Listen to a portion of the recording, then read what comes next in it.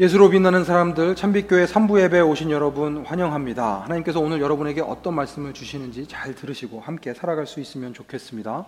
2주 전부터 저희가 갈라디아서를 함께 살펴보고 있습니다. 그 2주 전에는 저희가 갈라디아에 보내는 편지를 통해서 복음이란 도대체 무엇인지 저희들이 좀 아주 자세하게 살펴보았었습니다. 하나님께서 자격 없는 우리에게 은혜를 베풀어 주셔서 예수 그리스도를 통해 예수님을 믿기만 하면 구원을 얻을 수 있도록 우리의 삶을 이끌어 주셨습니다. 이 구원의 과정 가운데 저희가 할 수 있는 것은 아무것도 없습니다. 그러니 하나님께서 모든 것을 행하신 그 놀라운 구원의 은혜를 맛본 사람들, 그 사람들은 복음을 삶으로 살아내야 합니다. 그래서 첫째 주에 제가 이렇게 말씀드렸습니다. 나는 지금 복음을 살아내고 있습니까? 이 질문을 저희의 삶 가운데 계속해서 던지면서 살아가야 한다. 복음으로 나는 살아가고 있는지 자신의 삶을 점검해 볼 수 있는 아주 좋은 기회이기 때문에 이 질문이 우리의 삶 가운데서 계속 던져져야 한다. 이렇게 말씀을 드렸습니다. 그리고 이렇게 던져지는 복음 가운데 복음에는 능력이 있는데 어떤 능력이 있는가 하면 예수 그리스도 안에서 나를 넘어설 수 있게, 그래서 나를 넘어서 하나가 됨으로 가난한 이들을 돌보게 하는 능력이 이 복음 안에 있습니다. 복음은 나를 자유롭게 합니다. 내가 자유로워지기 때문에 다른 사람들을 용납할 수 있는 여유가 생깁니다. 다른 사람들을 용납할 수 있는 여유 가운데서 하나님이 우리로 하여금 하나가 되게 하십니다. 하나 되어서 그냥 나 혼자 잘 먹고 잘 살라는 게 아니라 하나 되어 가난한 이들, 경제적으로 가난한 이들 뿐만 아니라 영적으로, 감정적으로 여러 가지로 가난한 그 사람들을 도우면서 살아가라. 하나님께서 그 목적을 위해 우리를 부르셨습니다. 복음을 살아내도록 우리를 부르셨습니다. 이제 오늘은 복음과 복음의 능력에 이어서 복음으로 우리 삶 가운데 일어나는 놀라운 일, 하나님의 자녀가 된다는 것이 도대체 어떤 의미인가 함께 살펴보려고 합니다. 제가 보기에 어떤지 모르겠지만 저는 스포츠를 굉장히 좋아합니다. 하는 것도 좋아하고 보는 것도 좋아합니다. 그렇게 안 보이실 수도 있겠지만 진짜로 좋아합니다. 그래서 제가 뭐 이렇게 막 경기장에 쫓아다니면서 볼 정도로 이렇게 좋아하는 것은 아니지만 큰 경기들이 있을 때 뭐 슈퍼볼이 있다든가 뭐 NBA 경기 중에 이제 뭐 결승전이 있다든가 이런 경우에는 제가 라이브로 이렇게 TV를 통해서 이제 보기도 하고 막 그럽니다. 그럴 정도로 이제 경기를 보는 걸 좋아하는데 라이브로 볼 기회가 그렇게 많지 않았었습니다. 그런데 몇 년 전에 우연히 NBA 경기를 볼 수 있는 표를 2장이 생기셨다고 저한테 같이 가지 않겠냐고 물어보셔서 가겠습니다 하고 대답은 했는데, 제가 이제 이래봬도 이제 뉴저지 촌사람이다 보니까 뉴욕에 나가야 되는데 이제 걱정이 되기 시작합니다. 차는 어디다 세워야 되는지, 차 세우고 나서 볼 때 뭐 필요한 거는 없는지 막 이런저런 생각이 복잡했었는데, 다행히도 이분이 그래도 좀 아시는 분이어서 이분의 말씀에 따라서 이렇게 따라서 그냥 가면 되겠구나 하고는 이제 따라서 갔습니다. 열심히 나가서 이제 막 운전해가지고 가서 이렇게 파킹을 해놓고 저녁을 맛있게 먹고 이제 구경을 하러 갔습니다. NBA 경기가 열리는 걸 보러 갔는데, 브루클린 네츠, 이제는 이제 원래는 뉴저지 네츠였다가 이제 브루클린으로 가서 브루클린 네츠로 바뀌었는데, 그 경기를 보러 갔는데 기억이 하나도 안 납니다. 뭘 봤는지 기억이 하나도 안 납니다. 꽤 좋은 자리였었거든요. 가까이에서 봤고, 케빈 가넷인가? 그 유명한 선수 딱 한 명, 그 제가 아는 유일한 선수 한 명을 보기는 봤는데, 제가 기억나는 거는 아주 형편없이 졌습니다. 그 네츠 팀이 형편없이 져가지고 사람들이 중간에 일어나서 이렇게 막 나가던 모습만 기억이 나고 별로 이렇게 기억에 남는 게 없습니다. 어찌되었든 간에 좋은 경험했으니까 너무 감사하다. 표를 주신 분한테 가서 너무 감사합니다. 저희들 잘 보고 왔습니다. 너무 재미있게 잘 보고 왔습니다. 이렇게 말씀을 드렸는데, 문제는 무엇인가 하면 이분이 이제 말씀을 하시는데 이상한 말씀을 하십니다. 식사도 잘 하셨습니까? 하고 물어보시는데, 아니 식사는 우리가 알아서 사 먹었는데 왜 식사는 잘했냐고 물어보시지? 그랬는데 그분이 덧붙여서 하시는 말씀이 그 티켓에 식사도 포함되어 있습니다. 엄청 억울하더라고요. 와, 제가 왜 억울했냐 하면, 저는 그 구장에 가면 비싸다는 얘기, 음식값이 비싸다는 얘기만 들어서 가가지고 음식값도 확인 안 하고 뭘 파는지도 확인 안 하고 그냥 가서 경기만 보고 왔습니다. 근데 티켓을 나중에 확인을 해봤더니 그 밑에 그 식사 포함, 한국말로 써 있지는 않았고요. 영어로 써 있었는데 식사 포함이라고 써 있는 게, 와, 제가 그걸 보면서 얼마나 억울하든지, 세상에 티켓을 받아도 좋은 티켓을 받아도 쓸 줄을 모르니 얼마나 억울하든지 그 억울함을 지금도 표현할 길이 없습니다. 그런데 문제는 무엇인가 하면 우리의 삶도 이렇게 억울해질 수 있다는 것입니다. 복음으로 하나님의 자녀가 되어 산다는 것이 무엇인지 제대로 알지 못하면, 제대로 누리면서 살지 못하면 마지막 때에 하나님 만나서 하나님, 우와, 하나님의 자녀로 사는 게 이런 건지 진짜 몰랐어요. 내가 알았으면 그렇게 안 살았지. 미리 알려주시지. 이렇게 억울한 일 안 당하시려면 하나님의 자녀로 산다는 게 무엇인지, 하나님의 자녀로 사는 특권이 무엇인지 오늘 말씀을 통해서 좀 잘 들어보시면 좋겠습니다. 26절부터 저희들 함께 살펴보겠습니다. 여러분은 모두 그 믿음으로 말미암아 그리스도 예수 안에서 하나님의 자녀들입니다. 바울이 갈라디아 교회들에게 보내는 편지에서 누가 하나님의 자녀인가 아주 명확하게 이야기를 해주는데, 믿음으로 말미암아 그리스도 예수 안에 있는 사람들, 그 사람들이 하나님의 자녀입니다 하고 이야기를 해줍니다. 갈라디아서를 살펴보는 내내 바울이 이야기하는 것처럼 저희는 어떤 대가를 치르고 구원을 받은 사람들이 아닙니다. 율법을 잘 지켜서 구원을 받을 수 있었던 사람들이 아닙니다. 제가 확실하게 말씀드릴 수 있는 것 한 가지는 무엇인가 하면, 이 자리에 앉아있는 사람들 중에 율법을 지키는 것으로 구원받을 수 있는 사람 단 한 사람도 없습니다. 왜냐하면 예수님께서 얘기하시는 그 수준, 예수님께서 얘기하시는 것은 생각하는 것만으로도 죄라고 말씀을 하셨는데, 그 수준으로 율법을 지킨다고 하면 이 자리에 앉아있는 사람 단 한 사람도 구원을 받을 수 없습니다. 확신합니다. 율법을 지키려고 하면 할수록 우리가 깨닫게 되는 것은 무엇인가? 우리가 죄인이라는 사실입니다. 우리는 구원을 받을 가능성이 전혀 없는 존재라는 것만 알게 될 뿐입니다. 그렇기 때문에 우리는 예수 그리스도를 믿는 믿음으로 구원을 받습니다. 그래서 은혜입니다. 건져 나올 수 없는 곳, 우리가 빠져나올 수 없는 그곳에서 건져주신 것만 해도 놀라운 은혜인데, 거기에서 끝나는 것이 아니라 오늘 본문을 보면 무엇이라고 이야기를 하는가 하면, 믿음으로 구원을 받은 사람들, 그리스도 예수 안에 있는 사람들은 하나님의 자녀라고 이야기합니다. 이 부분을 요한도 이렇게 이야기를 했습니다. 그러나 그를 맞아들인 사람들, 곧 그 이름을 믿는 사람들에게는 하나님의 자녀가 되는 특권을 주셨다. 하나님의 자녀가 되어 살아가는 것이 왜 특권인가? 28절 보면 알 수 있습니다. 28절 함께 봅니다.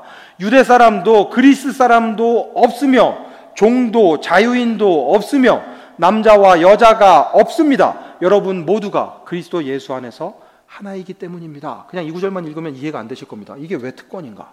한번 들어보십시오. 세상에는 차별이 존재합니다. 미국이라는 나라에 살면서 인종차별이라는 문제는 저희가 뛰어넘기 어려운 굉장히 큰 벽입니다. 현실의 벽입니다. 실제로 이민자들인 우리가 경험하면서 살아가고 있는 현실, 이 가운데서 보면 이 차별을 넘어서는 것이 어렵습니다. 그런데 오늘 바울은 뭐라고 얘기하는가 하면, 유대 사람도 그리스 사람도 없다.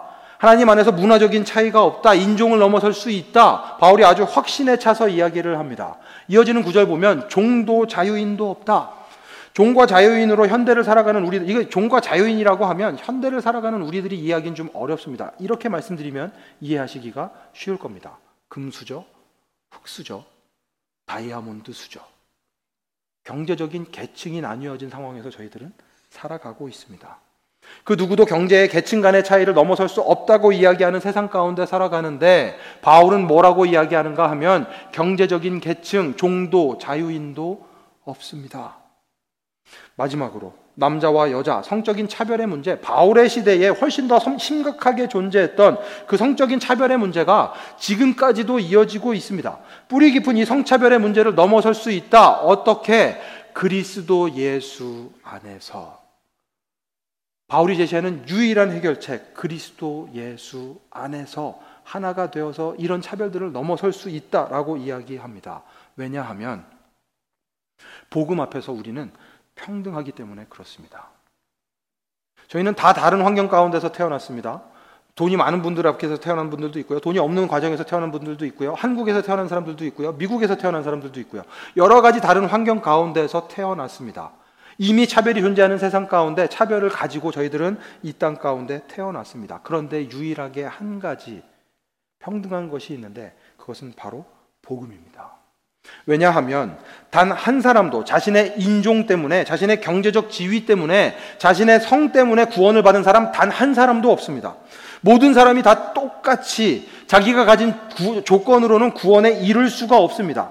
감사한 것은 무엇인가 하면, 그런데 모든 사람에게 똑같이 주어진 은혜, 예수 그리스도를 통하여 주어진 그 은혜 때문에 우리가 다 구원을 받을 수 있게 되었습니다. 그렇기 때문에 복음 앞에서만 우리는 평등할 수 있습니다.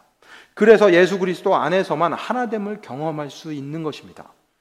하나님의 몸된 교회 공동체는 어떤 곳이어야 하는가? 바로 이런 것을 경험하는 곳이 교회 공동체가 되어야 합니다. 인종의 벽을 넘어서, 문화의 벽을 넘어서, 경제의 차이를 넘어서, 성적인 차이를 넘어서 하나님의 자녀라는 그 공통점 하나 때문에 하나가 되어서 살아갈 수 있는 곳, 그곳이 하나님의 공동체 교회여야 합니다. 하나님께서 예수 그리스도를 통해 주시는 은혜를 맛보고 성령님의 인도하심을 따라 각각 자기의 삶을 살아가지만, 각각 다른 삶을 살아가는 것처럼 보이지만 하나가 되는 놀라운 특권을 맛볼 수 있는 것, 하나님의 자녀이기 때문에 맛볼 수 있는 것입니다. 이것이 하나님의 자녀들이 함께하는 교회 공동체에서 맛볼 수 있는, 하나님의 나라에서만 맛볼 수 있는 특권인 것입니다. 이렇게 하나 되는 특권을 맛볼 때, 수많은 차별들을 넘어가는 그 특권들을 맛볼 때 그렇게 어떻게 하나님의 자녀답게 살아갈 수 있을까? 27절에서 바울이 이렇게 이야기를 합니다. 여러분은 모두 세례를 받아 그리스도와 하나가 되고 그리스도를 옷으로 입은 사람들이기 때문입니다. 세례가 무엇인가? 간단합니다. 나는 예수님과 함께 죽고 예수님과 함께 산 사람입니다 하고 사람들 앞에서 고백하는 것입니다. 믿음으로 구원을 받은 나에게는 예수님의 죽음이 나의 죽음이 되고 예수님의 부활이 나의 부활이 되기 때문에 나는 예수님과 함께 죽고 예수님과 함께 사는 사람입니다. 사람들 앞에서 고백하는 것이 세례입니다. 그렇게 세례를 받은 사람들, 믿음으로 하나님의 자녀가 된 사람들은 오늘 본문에서 이야기하는 것처럼 그리스도를 옷 입으며 살아갑니다. 이게 굉장한 이미지입니다. 이거를 이렇게 머릿속에다가 탁 박아두셔야 합니다. 그리스도인은 어떤 사람들인가? 그리스도를 옷 입으며 살아가는 사람들, 하나님의 자녀인 우리들은 그리스도를 옷을 입으면서 살아가야 합니다. 왜냐하면 옷은 정체성을 우리에게 가져다 주기 때문에 그렇습니다. 옷에 대해서 한번 좀 생각을 해보십시오. 그 사람이 입고 있는 옷이 그 사람이 어떤 사람인지를 보여줍니다. 여러분 주위에 경찰복을 입은 사람이 있으면 여러분들은 어떤 느낌이 드시나요? 저는 제가 잘못한 것도 없는데 왠지 경찰을 보면 이렇게 쪼그라드는 저 자신을 볼 수 있습니다. 제가 웬만하면 이렇게 겁이 안 나는데 경찰복 입은 사람들 어디 서 있으면 이게 또 무슨 일인가, 내가 뭘 잘못했나 하는 생각이 들어서 이렇게 표현이 쪼는 일들이 있습니다. 너무너무 가슴이 아프죠. 그런 일들이 왜 벌어질까? 경찰복이 가지고 있는, 경찰복이 주는 그 정체성, 그 사람들의 정체성, 범인들을 쫓아야 되는데 나를 쫓아오지는 않을까 겁이 나는 그런 일들이 있기 때문에 그렇습니다. 경찰들만 그런가요?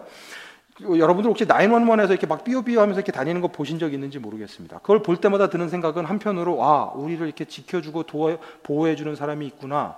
또 다른 한편으로는 또 어디에 어떤 사람이 아파서 저 구급차가 저렇게 달려가고 있을까 하는 생각이 듭니다. 항공사 직원들을 보면 잘 모르겠지만 왠지 모르겠지만 좀 이렇게 친절할 것처럼 보이는 이유, 왜 그런가 하면 이 사람들이 입고 있는 옷이 그 사람의 정체성을 보여주기 때문에 그렇습니다. 똑같습니다. 그리스도를 옷으로 입는다.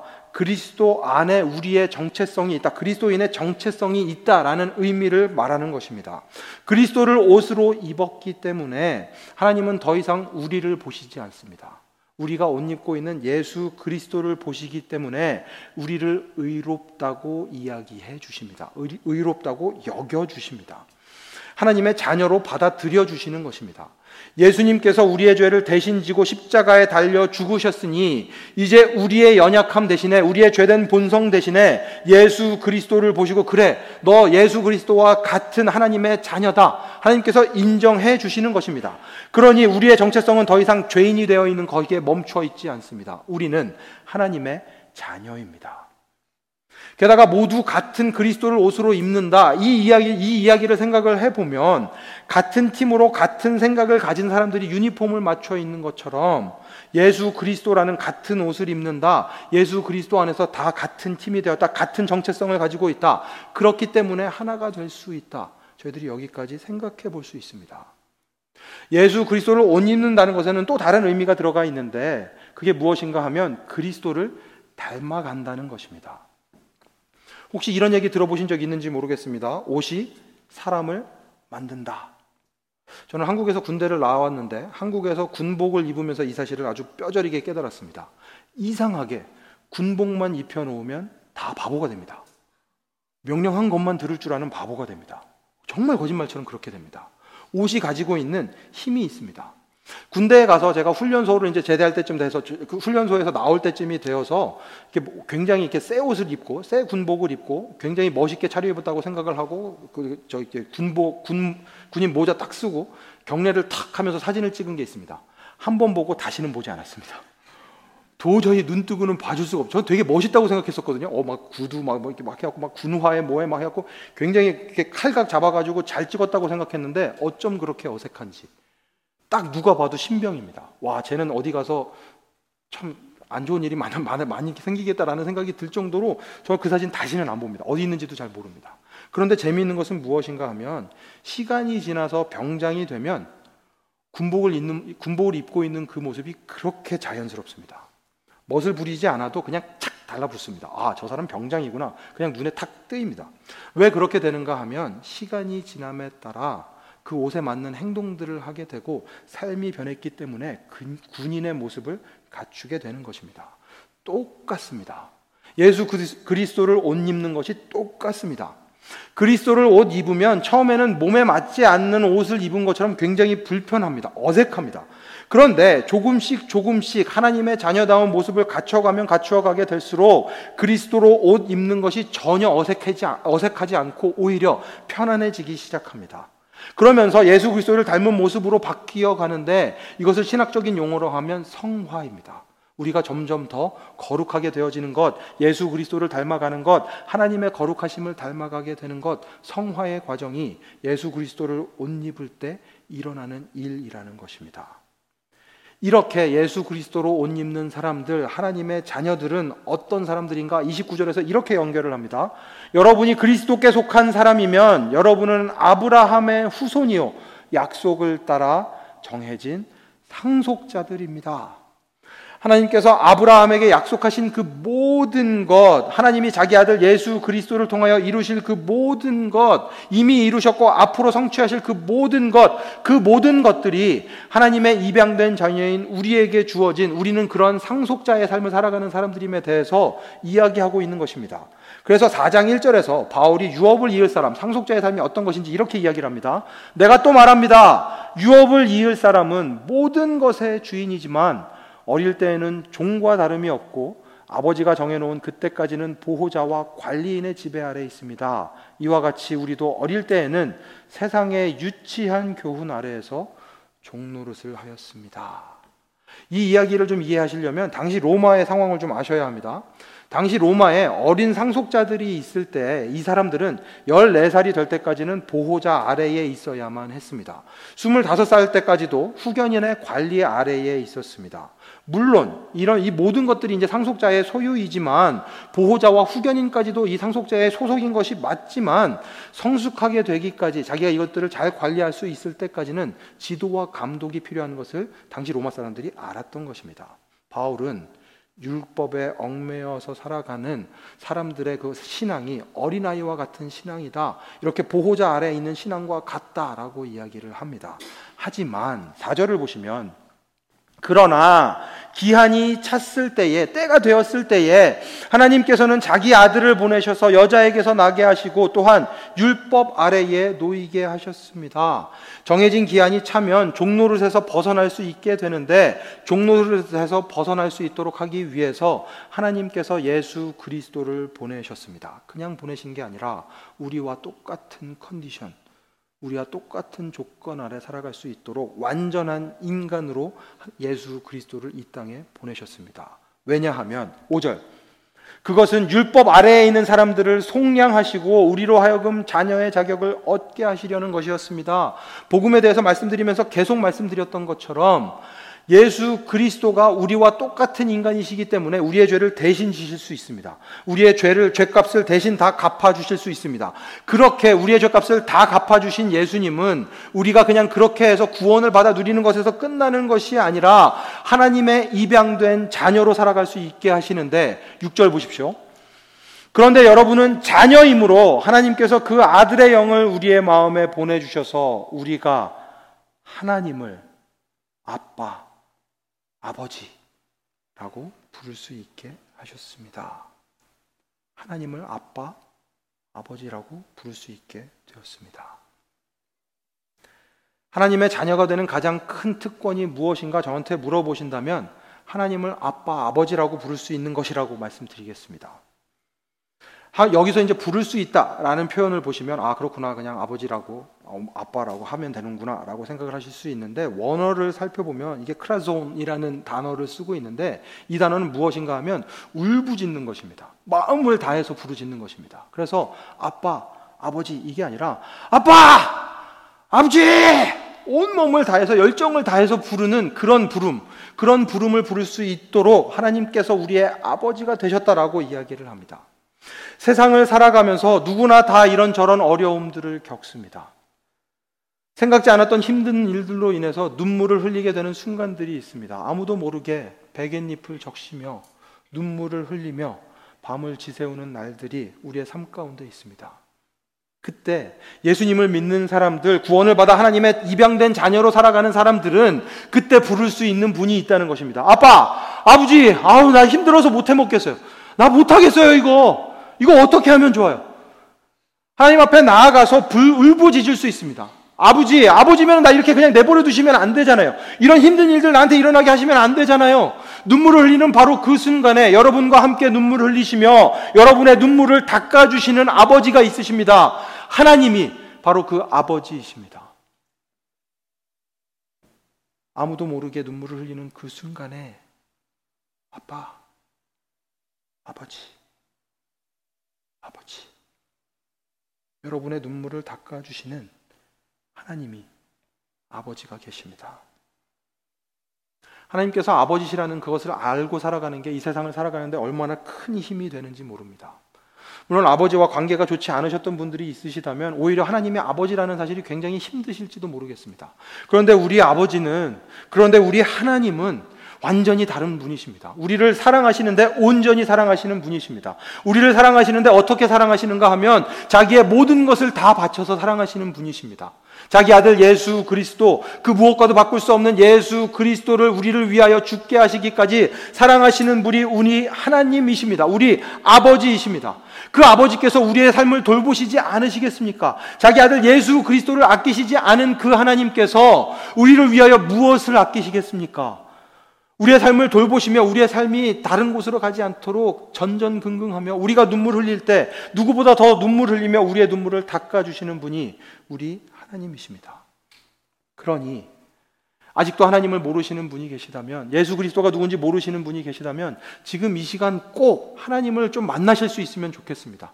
예수 그리스도를 통하여 아버지를 만나실 수 있으면 좋겠습니다. 하나님께서 여러분의 아버지이십니다. 하나님께서 여러분을 지켜주십니다. 하나님께서 여러분을 돌보아 주시겠다고 하십니다. 그 가슴 아픈 것들, 다른 사람들에게 말할 수 없는 그것들, 가장 가까운 아내에게도 남편에게도 말할 수 없었던, 자녀에게도 말할 수 없었던, 부모님에게도 말할 수 없었던 그 가슴 아픈 순간들 하나님께서 다 받아주신다고 말씀하십니다.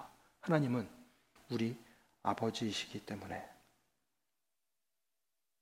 그렇게 하나님을 의지하며 살아가는 사람들에게 바울은 마지막으로 이렇게 이야기합니다. 7절. 그러므로 여러분 각 사람은 이제 종이 아니라 자녀입니다. 종처럼 살지 마십시오. 당당하게 이 세상 가운데 자녀로 살아가십시오. 자녀이면 하나님께서 세워주신 상속자이기도 합니다.